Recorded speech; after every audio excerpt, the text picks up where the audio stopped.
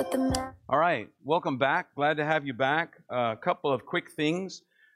First of all, kind of a sad thing. The Lugos are going to be moving. They've been involved here for quite a while, and just a great part of our. Just go ahead and stand up for a second. And they're getting ready to have a baby. That's why she doesn't. Oh, I know, isn't it? So, for safety's sake, they're leaving us. Wait, what? No. They are moving farther away. They're going to get involved in a congregation that is closer to where they'll be living, although they're hoping every so often, once a month or so, to come back and visit us. It's been great getting to know them, learning to love them, and then they leave.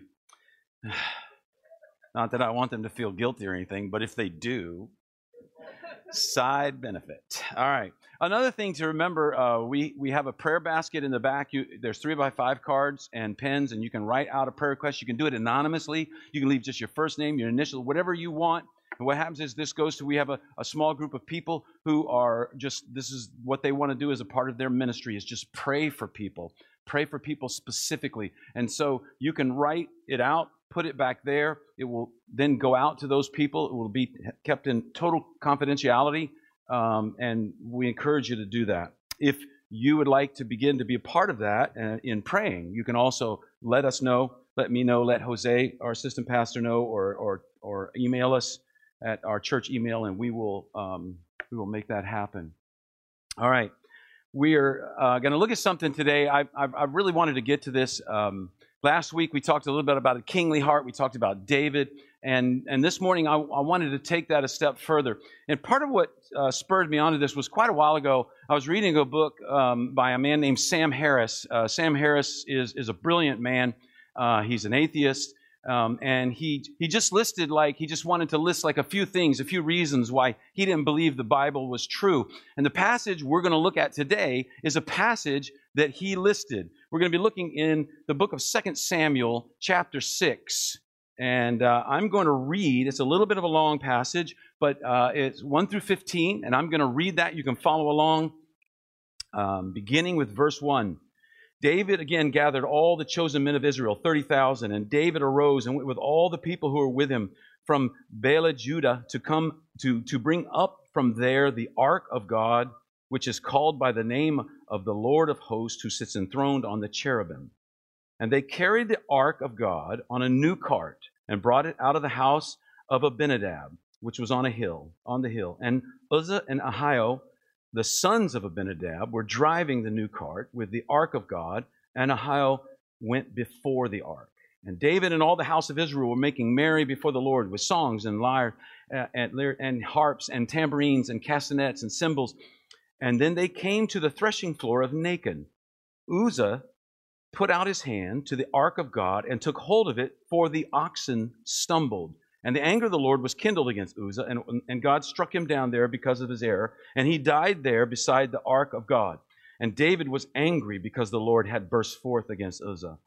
And that place is called Perez Uzzah to this day. And David was afraid of the Lord that day, and he said, "How can the ark of God come to me?" So David was not willing to take the ark into the city of David, but David took it aside to the house of Obed-Edom the Gittite.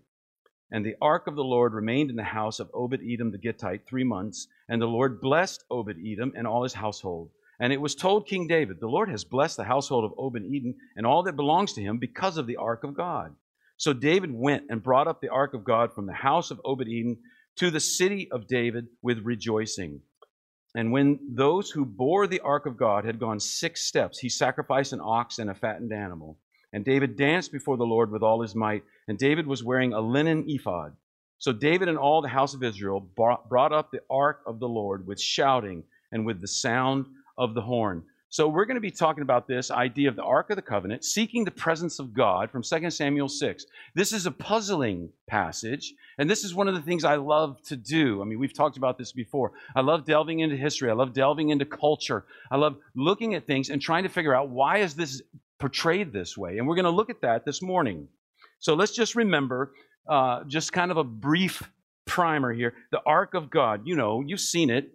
You've seen it in the movies. There's the Ark of God, Raiders of the Lost Ark, right? It just means chest. That's what it means. On it was a gold lid, which was called the mercy seat. And 2 golden angels faced each other on the mercy seat with their wings stretched out like shielding or covering or in some way over the mercy seat. It was the central piece of furniture in the tabernacle as they left Egypt throughout their wanderings and into Israel. And it was in the backmost area of the tabernacle, which was called the Holy of Holies. Before that was the holy place, and then there was a curtain, and then there was the Holy of Holies. And before you could get from the holy place to the Holy of Holies, there was a place where a sacrifice was given, and then the priest could be consecrated once a year to go into the Holy of Holies where it was, and then deal with the sins of Israel before the Lord. And that's where God's glory resided. That's where, in a sense, his immediate personal presence was. Now, we know God's everywhere. But what this meant was his glory, his immediate personal presence was right there. And David wanted that. He wanted the presence of God. He wanted this relationship. He wanted the ark to come back to the tabernacle. And he knew, and some of this is background, everything, but he knew that without the presence, this relationship, this personal thing with God, he could not make it. Not just a belief in God in general, not by obedience or ethical behavior, but this presence, this place where there's joy. That's what he's after. And the ark has been lost for 20 years in a fairly remote place. They knew where it was. It's not lost, but they knew where it was. But it was in this remote place, away from the tabernacle. And David became king. He says, I want the ark. It belongs in the tabernacle. God's presence belongs here in the midst of us. And he wanted to bring it back. Why? Because he knew God had to be central in his life and in the life of his people, in the life of his government, in the life of his society. But it went beyond that. David had learned that all this pressure, even already, the pressure of being king, he needed this spiritual reality. He needed this spiritual reality in his life. He knew that this was his only hope in being successful and navigating the difficulties that were ahead for him. And spiritual reality is what the ark represents. We understand God's everywhere, but this ark, that's the face of God. That's the glory of God, they would say. And glory is just this simple idea of this weight, the weight of God, the incredible presence and the spiritual reality of it. So what does this mean to me? What does this mean to you? Well, it's one thing to believe that God loves you. It's one thing to believe that God is gracious and merciful, kind of an intellectual kind of faith. And that's a good place to be, a good start. But there's more. It's more than just believing there is a God and that he loves me. It's this idea of now that belief has to turn into action. It has to reflect in how I live. So that it becomes a reality in my life and it impacts my daily life. And here's the thing, when God's approval of you is more spiritually real in your heart than other people's approval of you, then you will not care when you're criticized. You will not be driven by this need for approval. If you're snubbed, it won't just humiliate you and just totally knock you down. But if you say, I believe in God, I believe that God loves me, but you're depressed when you're snubbed, or when you get your feelings hurt easily, or you're devastated by criticism. Now, I just want to say, I understand, we all struggle with these things, and they all happen to us in one degree or another. But when we really come to grips with the reality of the personal presence and the relationship of God and his great love for me, then what happens is I suddenly have this ability. I can live fearlessly. If God's power is more real to me than any other kind of power, then I can live fearlessly and I won't be hungry for power.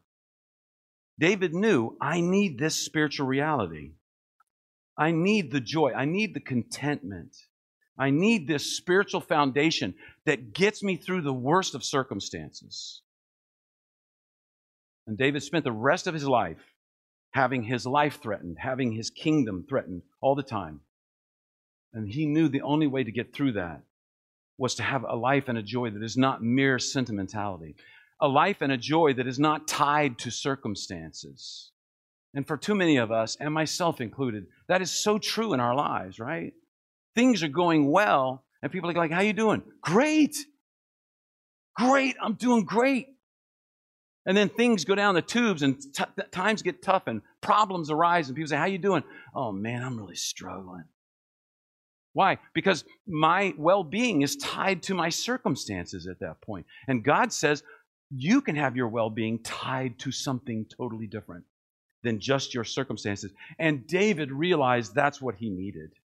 He needed that kind of power. He needed the ark back at the tabernacle. And so then we come to this great passage here, this troubling passage that Sam Harris said, this is why I don't believe in God. And when they came to the threshing floor of Nacon, Uzzah put out his hand to the ark of God and took hold of it, for the oxen stumbled. And the anger of the Lord was kindled against Uzzah. And God struck him down there because of his error, and he died there beside the ark of God. Now, what is going on here? This is a difficult thing. We have to wrestle with these kind of things. If we're going to say we believe what the Word of God says, we have to wrestle with the tough stuff. We can't just gloss it over and go, well, let's just go back to John 3:16. I feel much more comfortable with John 3:16. You know, it makes me feel better. This passage is what not just Sam Harris, but a number of people will say, I don't believe the Bible because of this. This shows a God who is capricious and mean. Well, let's start tackling this. First thing, how did the ark get to this place way out in the middle of nowhere that it had gotten to? This is what had happened. More than 20 years before, just over 20 years before, the priests who were serving in the temple were corrupt. And Israel was in a war. And the priests finally said, hey, to the people, we'll bring the ark to the battlefield. Then we can't lose. So it was like a good luck charm, or a good luck charm on steroids, right? It was this idea that something just emanated from the ark. And anybody who was in, the force field of the ark could not lose in battle. And what happened? They lost. Why? Because they were using the ark for their own ends. They were using the ark to win a battle and for the priests to enrich themselves. And so they lost, and the Philistines captured the ark. So the Philistines' conclusion was, this Yahweh God is not such a bad dude after all. He's pretty simple. We beat him.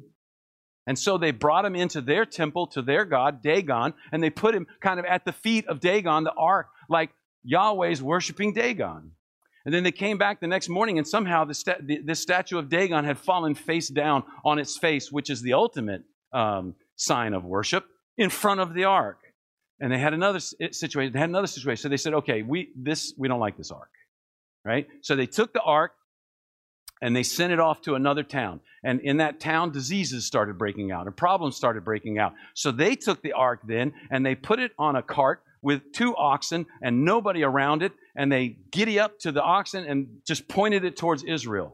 You can have this stinking box back, right? And so it just started wandering into Israel. And some people stopped it and they said, oh my goodness, this is the ark.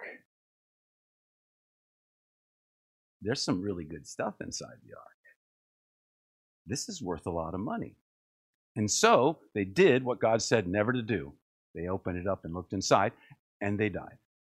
So then it made everybody afraid. So they parked it at a man's house, the man we started talking about here, Abinadab.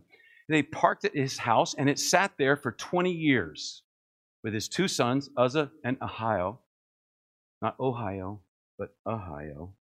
Just so you know, don't want to say anything bad about the Buckeye State. And so that's where it sits. And David, after a while, is going, it shouldn't be there. We need it. The presence of God. This is so important. And so David goes and he gets it. And this is probably kind of what it looked like. It's on a cart. An ox cart has no driver. It's led by somebody. And it tells us the guy who leads. And so they're driving the cart and they're singing and they're dancing as they go along. It's just a flat cart and you walk alongside it. And the cart stumbled, the oxen stumbled, the cart jarred evidently, and this guy Uzzah, who is unfortunately named, I mean, if that's your name, you're stuck with it, but wow, yeah. Don't think his parents liked him, maybe. He reaches out, he touches the ark. If there's anybody here named Uzzah, okay, I'm sorry, right? I don't want to, all of a sudden somebody's going, hey, that's an old family name. Right, whatever, okay. But, to me, I look at that and I think, oh, this could be the scene from a great movie, right? dun, dun, dun, dun, dun, dun. Everybody's dancing, right? And they're doing this and they're doing that. And suddenly, boom, and it all goes slow-mo, right? And you see Uzzah going. And you see some older guy who knows more about what you're not supposed to. No, don't touch it. And he touches it, and it's some cool Indiana Jones, and he falls to the ground, and somebody's screaming, call 911, and then you get that climactic moment, right, in all those movies where somebody kneels next to him and listens. He's dead, and then everybody they're by the ark, and they just start going, dude, that thing's loaded, right? Be a great movie. I don't know, maybe not. Some of you obviously don't think it would be. All right. So here we go. And then Scripture tells us something very important. David is angry and he's scared. Okay, the scared part I totally get, right? The angry part, though, he's angry at the Lord and he's scared. Right? So why does this happen? Here we are. This is an incredibly difficult verse. Why does this happen? All right? To understand that, we have to go back a little bit. But I want you to know, people have wrestled with this for years. I've seen a lot of different things that people have said about this. But for many people, they say, yep, primitive religion. This is ridiculous. This is why I don't believe it. But let's think about this. Here's one of the things that's important for the transportation of the ark. If you go back to Exodus, you go back to Deuteronomy, this is what it talks about. It says the ark has to be covered when it's transported. It has to be carried by people when it's transported. And it's made, it has little round circular things, so a pole would go through each side, and so men could hold the pole and carry it. It had to be carried by Levites, specifically a certain people from the tribe of Moses and Aaron. They were people who were consecrated for the carrying of the ark. There was a special thing that happened. And finally, the ark could never be touched. You can't touch it. So these were the rules for transporting the ark. And if you've ever heard somebody, and I've heard a few people talk about this, they'll just say, well, they broke all the rules. No wonder he was struck dead. They broke all the rules. All the rules seem to be disregarded. Uzzah is not a Levite. All right? It wasn't being carried. It was on a cart. It wasn't being carried by people. It was obviously touched because somebody put it on the cart. We have no clue. It's not even mentioned that it's covered. But I would think if they ignored the big ones, covering would be a little one that wouldn't even bother them to ignore. So they broke the rules. And what you'll hear some people to say is, well, he broke the rules. I mean, we know the rules. So he touched it. I mean, it's his fault. But see, I feel like that's not a complete, that's not a satisfying explanation for me. And here's why.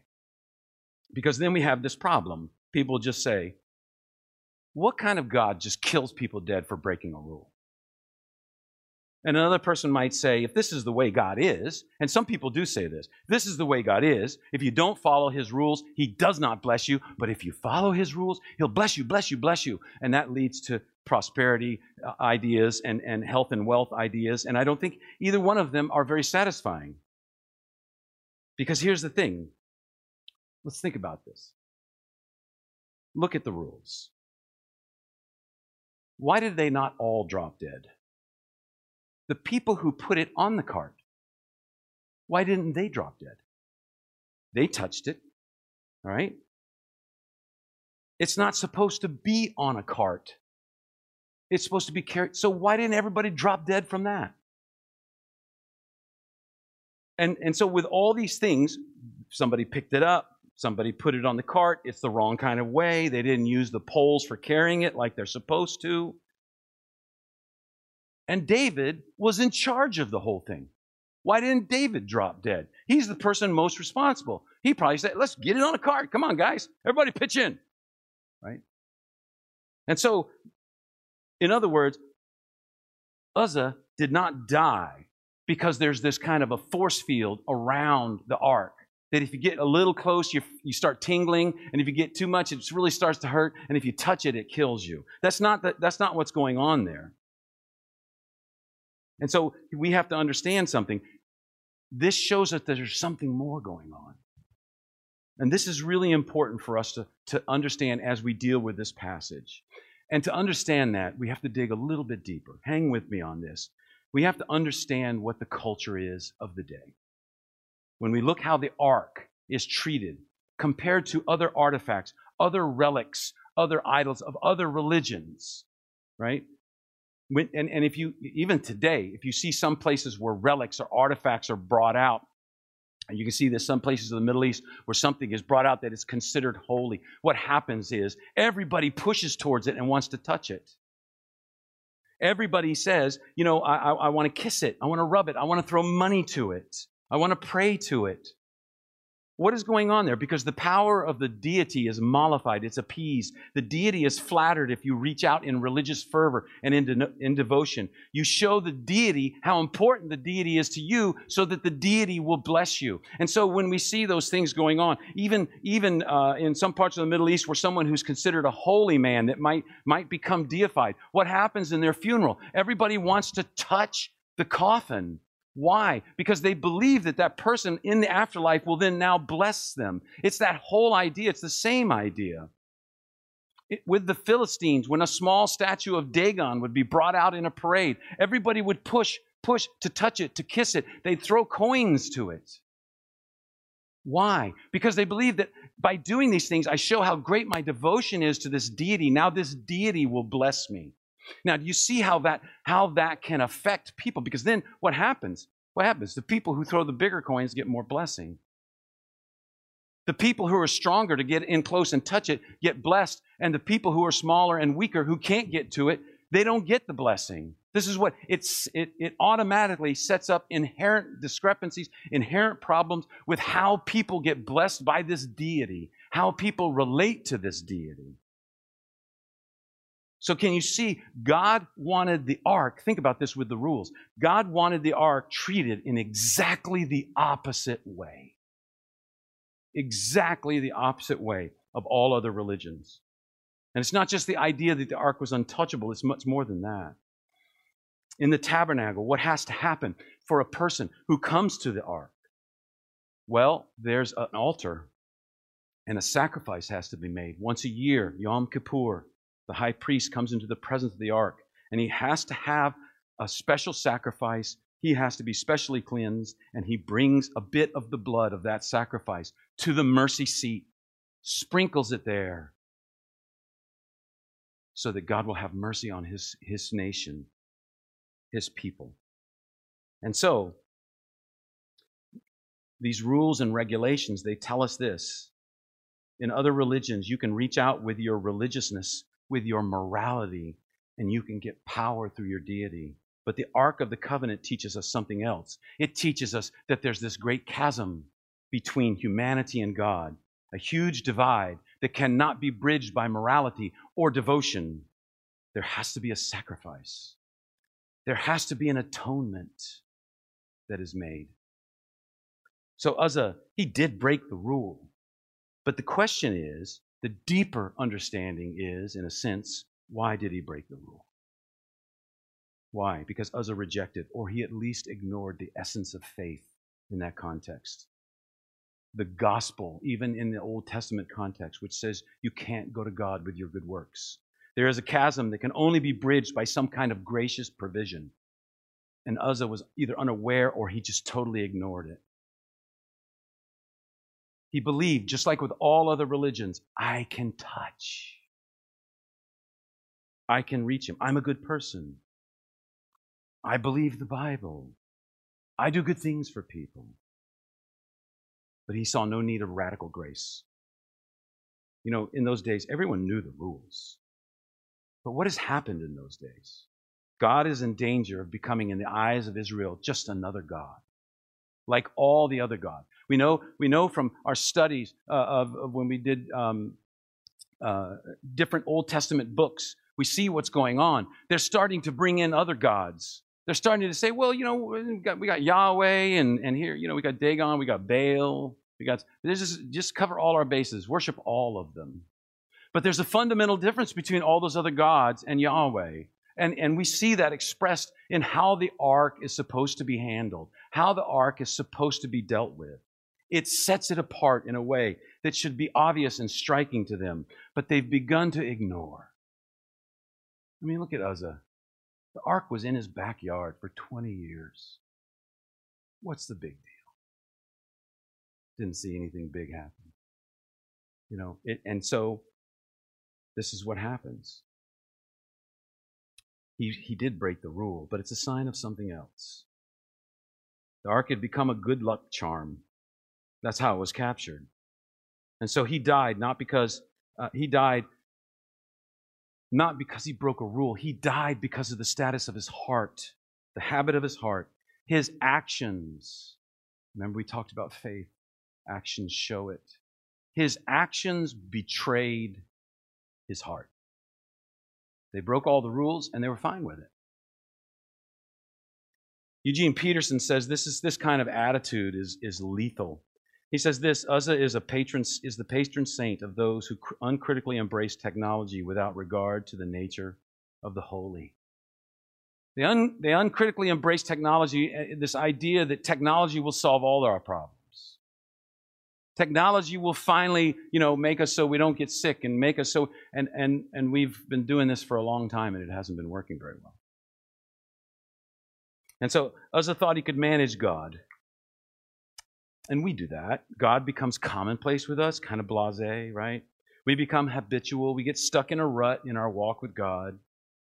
And so he wasn't thinking biblically concerning the ark and the presence of God. And God is in the process in that time of desperately trying to wake up his people to what they're doing. And so Eugene Peterson's point is this: if we become like Uzzah, confident in ourselves and our ability to handle situations, confident in our religiousness, confident in our morally right behavior, confident that God is on my side, I can protect God. I can discern what's best. If God becomes commonplace in our life, it can be lethal. Well, how, though? I mean, we don't have an ark now. Well, it goes like this. Maybe you have these high moral standards, and your life is going well. Then what happens? You have a tendency, and this is borne out over and over and over, you risk becoming a cold, proud, judgmental person, and you will subtly think that you have earned what you have. And you will look down on others, especially those who are different from you, especially those who are failures. You're living in a morally upright way, working hard, and things are going well. So you begin to think naturally, I'm doing this. And pride is us thinking that God has given us something because we deserve it. One of the things I think that's interesting is cold and proud people still thank God for things. But they think it's because God gave it to them because they've earned it or they deserve it. And that's the difference. And that's the key. Because then what are they doing? They're managing God. God has become, their soda machine. Put in the right change, hit the right button, you get what you want. And their Christian life becomes that idea. That's one thing that can happen. Another thing that can happen is you live up to high religious and moral standards, and your life doesn't go well. Everything goes wrong. And you feel like, man, I have earned better than this. What's going on? You still feel like you're owed these things. So you become bitter and confused. I shared a story one time. I was going to a college, a Christian college, and one summer I saw an advertisement. I lived in the D.C. area. I saw an advertisement for a job, and it was to sit out on a street corner. This is before food trucks. Sit on a street corner with various like fresh fruit and stuff like that, and you would sell it to all these business people, all these government workers. In the morning, they'd grab stuff for lunch, they'd grab a bite for breakfast, whatever. So I went and talked to the guy, and it was decent. It was really good money. And he said, look, you got to apply to the health department. He said, but there's a rule most people don't know, that if you apply, they give you a 1-week grace period so that your health license comes in during that grace period. So you can start right away. So I went to the street corner right near the Lafayette Square by the White House. And man, all these business people, all these people, they're buying apples and oranges. And this policeman comes up to me and he says, hey, you don't have your health license displayed here. You need to put that thing out. And I said, oh, well, I don't have it yet. And I'm thinking, that's probably not the right thing to say. And he looked at me and goes, you don't have your health license? I said, well, I applied yesterday, and there's that week-long grace period. And he said, there's no grace period. And he looked at me, and I said, oh, I'm really sorry. And he just goes, I need a paddy wagon. And I'm like, Oh, I'm sure it hasn't come to this. Man, you don't have to take me downtown. I'll pack up all my fruit and I'm gone, dude. And he goes, too late for that. And 10 minutes later, a paddy wagon rolls up and they throw me and my fruit in the bag. I don't know if you've ever been in a paddy wagon, but it's just metal walls that are all dented up. Like every once in a while they hit the brakes and you're not ready, so your head hits the wall and it gets dented. And there's blood stains.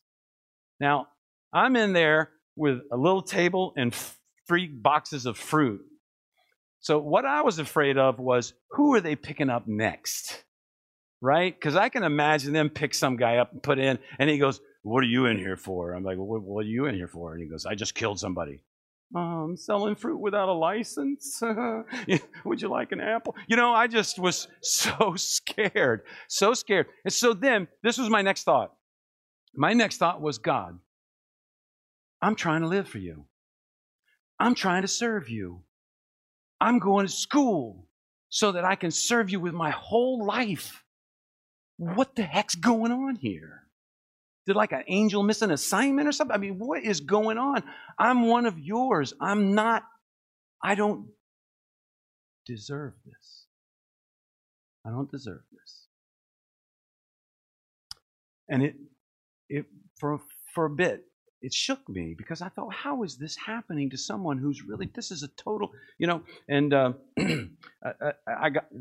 paid a little fine and they let me go. But it scared me. I was held for about 4 hours in a room with a bunch of other people, and I was desperately hoping they didn't ask me what I was in there for. I'm telling you, because that was the scariest thing. It'd be like, okay, big tough guy. So then I was thinking, I need to make something up. I killed 20 people with a ballpoint pen. So yeah. Okay, I need to stop. Okay, so here's the thing. This is what happens. You start living it. You start living like Jesus wants you to live, and maybe things go successful, and suddenly you can become proud and think you deserve this. You've earned it. Or you start living like Jesus wants you to live. You're trying hard, and things just go down the toilet, and you're just going, oh, no. And so what happens? You become bitter and confused. Or one other thing that can happen sometimes is you can't live up to the moral standards you think you should live up to, and you just wallow in guilt and shame. You hate yourself. And this is what can happen. This is what happens when people just become religious. And it doesn't matter what religion we're talking about. Because there's Christians that are this way.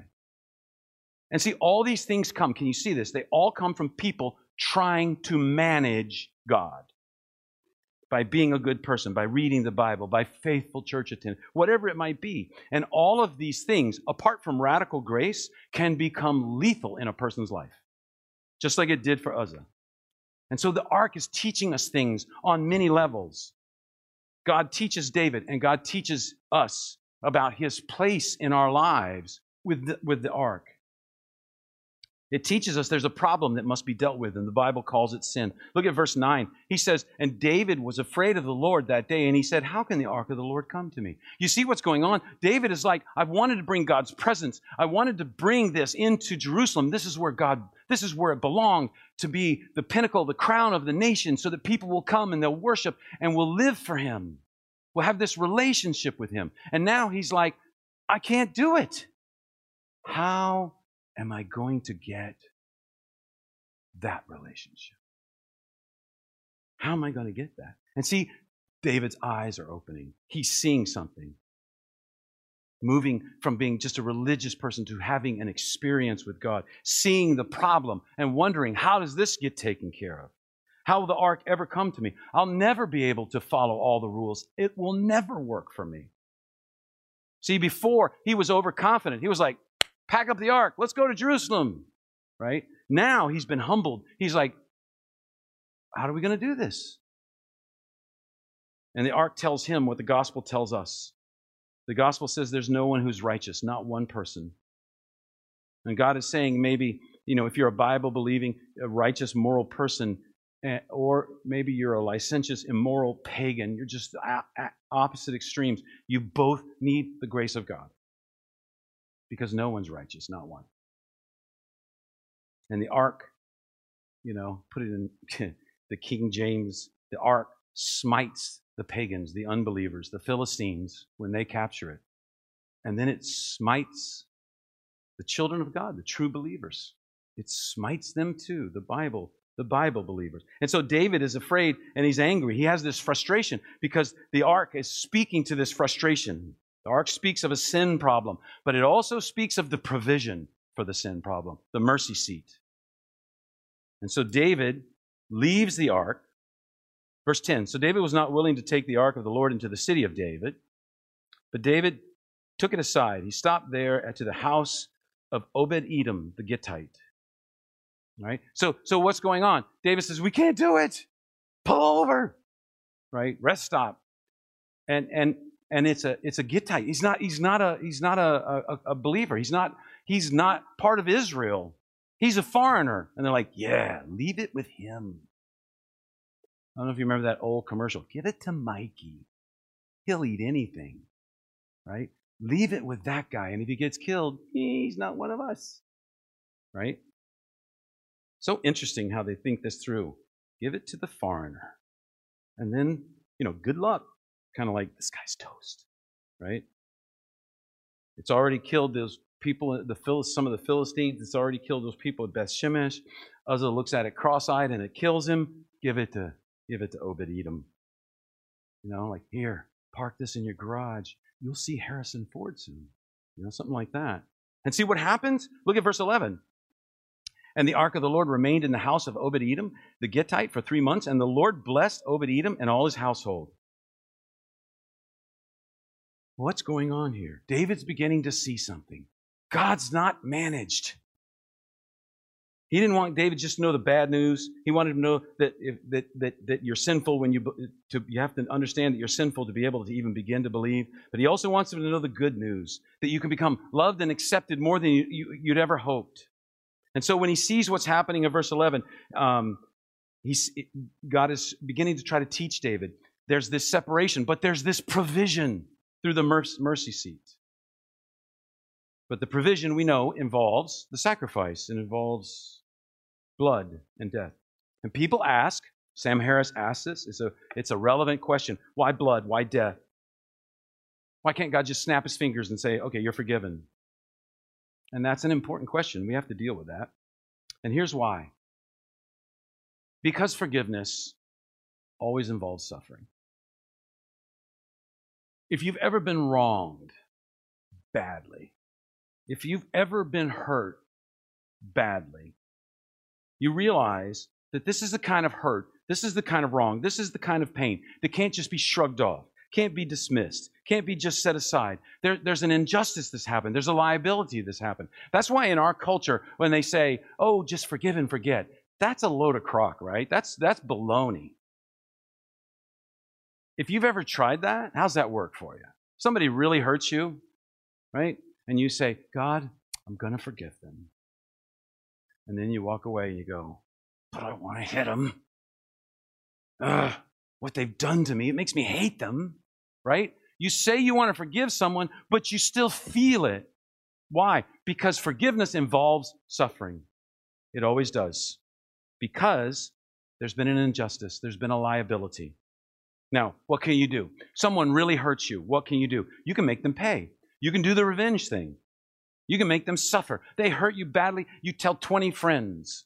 And though all those friends hate that person now too. And you get a little bit of a jolt. That feels good. Everybody's on your side. And maybe when they see them, they're always like, you're number one. They always give them whatever. And they say terrible things to them. And it makes you feel a little better. But the problem is, just making them suffer doesn't make you feel better about it. In the sense of your suffering's not alleviated. You get a little jolt of like, yeah, you deserved it. But it's never enough. It's never enough. Now, the second thing you can do is you can forgive them. You can say, I'm not going to take revenge. But then you will suffer. Because there's a pain. Because you were hurt badly.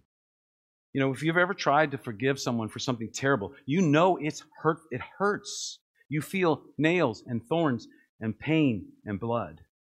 If you take revenge, evil spreads, hostility grows, bitterness spreads. You take revenge on that person, and your friends start taking revenge on that person. What do? They go to all their friends, and it starts going back to you, and starts going back to your friends, and it escalates. It's this spiraling thing that just gets worse and worse. But if you do the forgiveness route, and you want, evil can become overcome, and you become wiser and humbler, and peace grows. But it will hurt. You will suffer. And it is a process. It doesn't happen instantly. If you've ever been hurt deeply, you know you don't get over it right away. Even if you try as hard as you can to forgive, you keep forgiving. Why? Because that's the pain that has to be worked out in forgiveness. There's a price that has to be paid, one way or the other. Somebody's paying it. And so God decided to forgive. God decided to suffer. In Hebrews it says Christ went into the holy place by the blood, into the holy place for us. And David sees this. Look at verse 13. And then those who bore the ark of the Lord had gone 6 steps. He sacrificed an ox and a fattened animal. David now is addressing the sin issue. He's addressing the rule issue. Notice it's being carried now. So he's addressing the rule issue, but he's addressing the sin issue, the provision. He has a sacrifice. And so when we understand there's sin and then there's a provision, we come to God, nothing we can bring to Him. We're sinful people. And He brings the provision. That begins to change us. When we see He suffered to bring me the forgiveness that I do not deserve, that's where the joy is.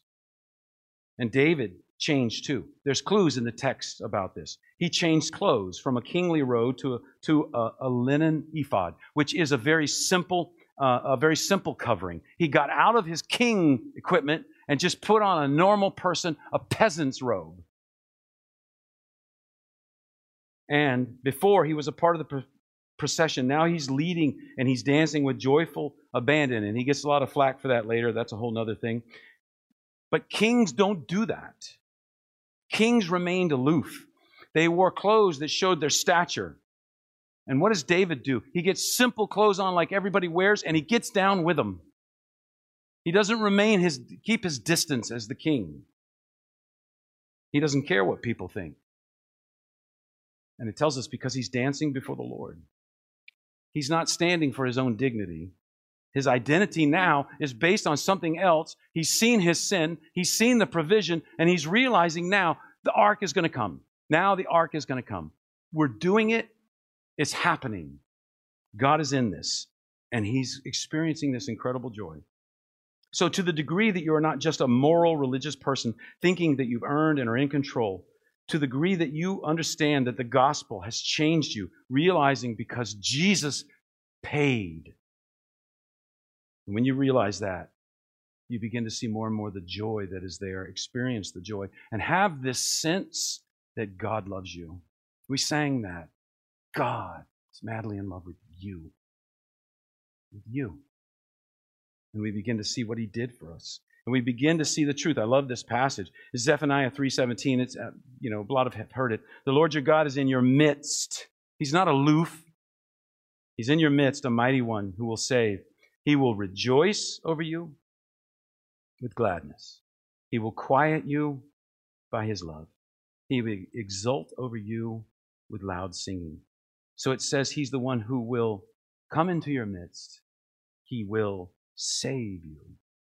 And then He will rejoice. That word is this very emotional, a physical manifestation of love and joy and gladness, that it's extreme, it's mirth, it's laughter. Isn't it a strange thing to think that God laughs with joy when He thinks about you? He laughs with joy when He thinks about you.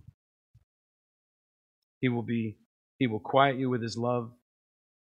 This is the idea that when that quiet is that word of being almost dumbstruck or speechless. It's this idea that when we realize what God has done, it's just like no words can express it. And then it says He will exult over you.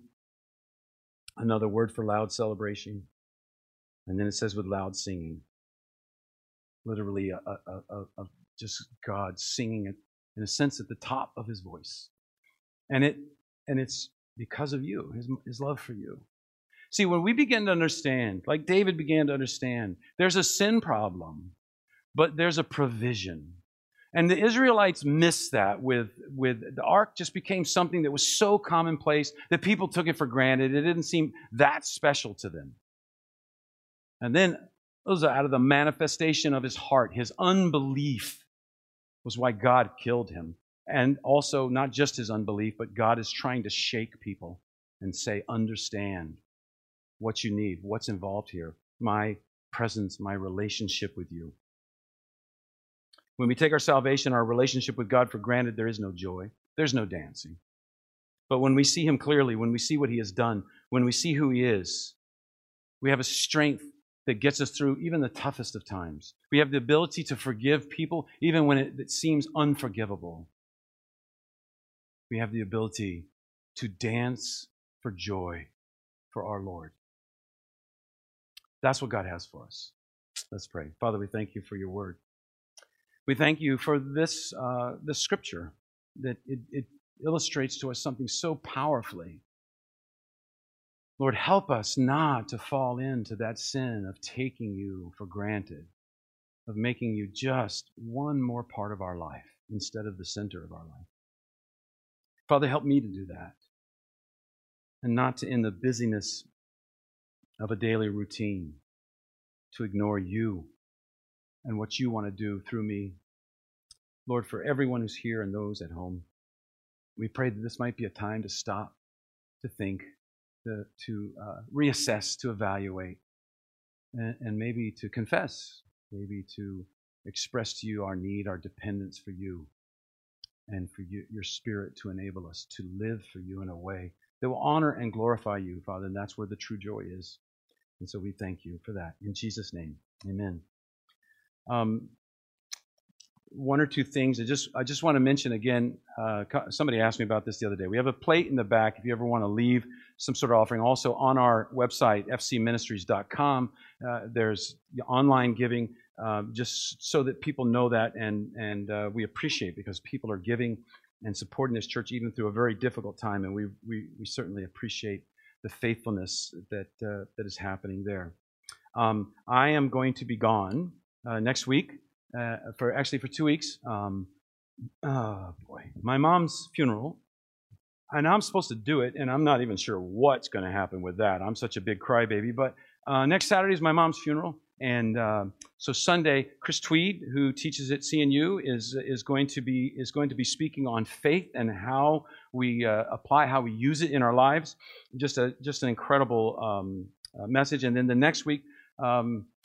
Joe Marks from Young Life is going to be speaking, and that's always so good. And so I encourage you to come back and be a part of it and see what God has for you here. And I'm just thankful that we have people so capable and qualified in our midst, in our congregation. So thank you for coming. Again, I know I say this all the time. We don't ever want to take it for granted that you decided to come here this morning and worship with us, that you decided to come online with us this morning and worship with us. We appreciate it, and we never want to take it for granted. Thank you for coming. God bless you, and you are dismissed.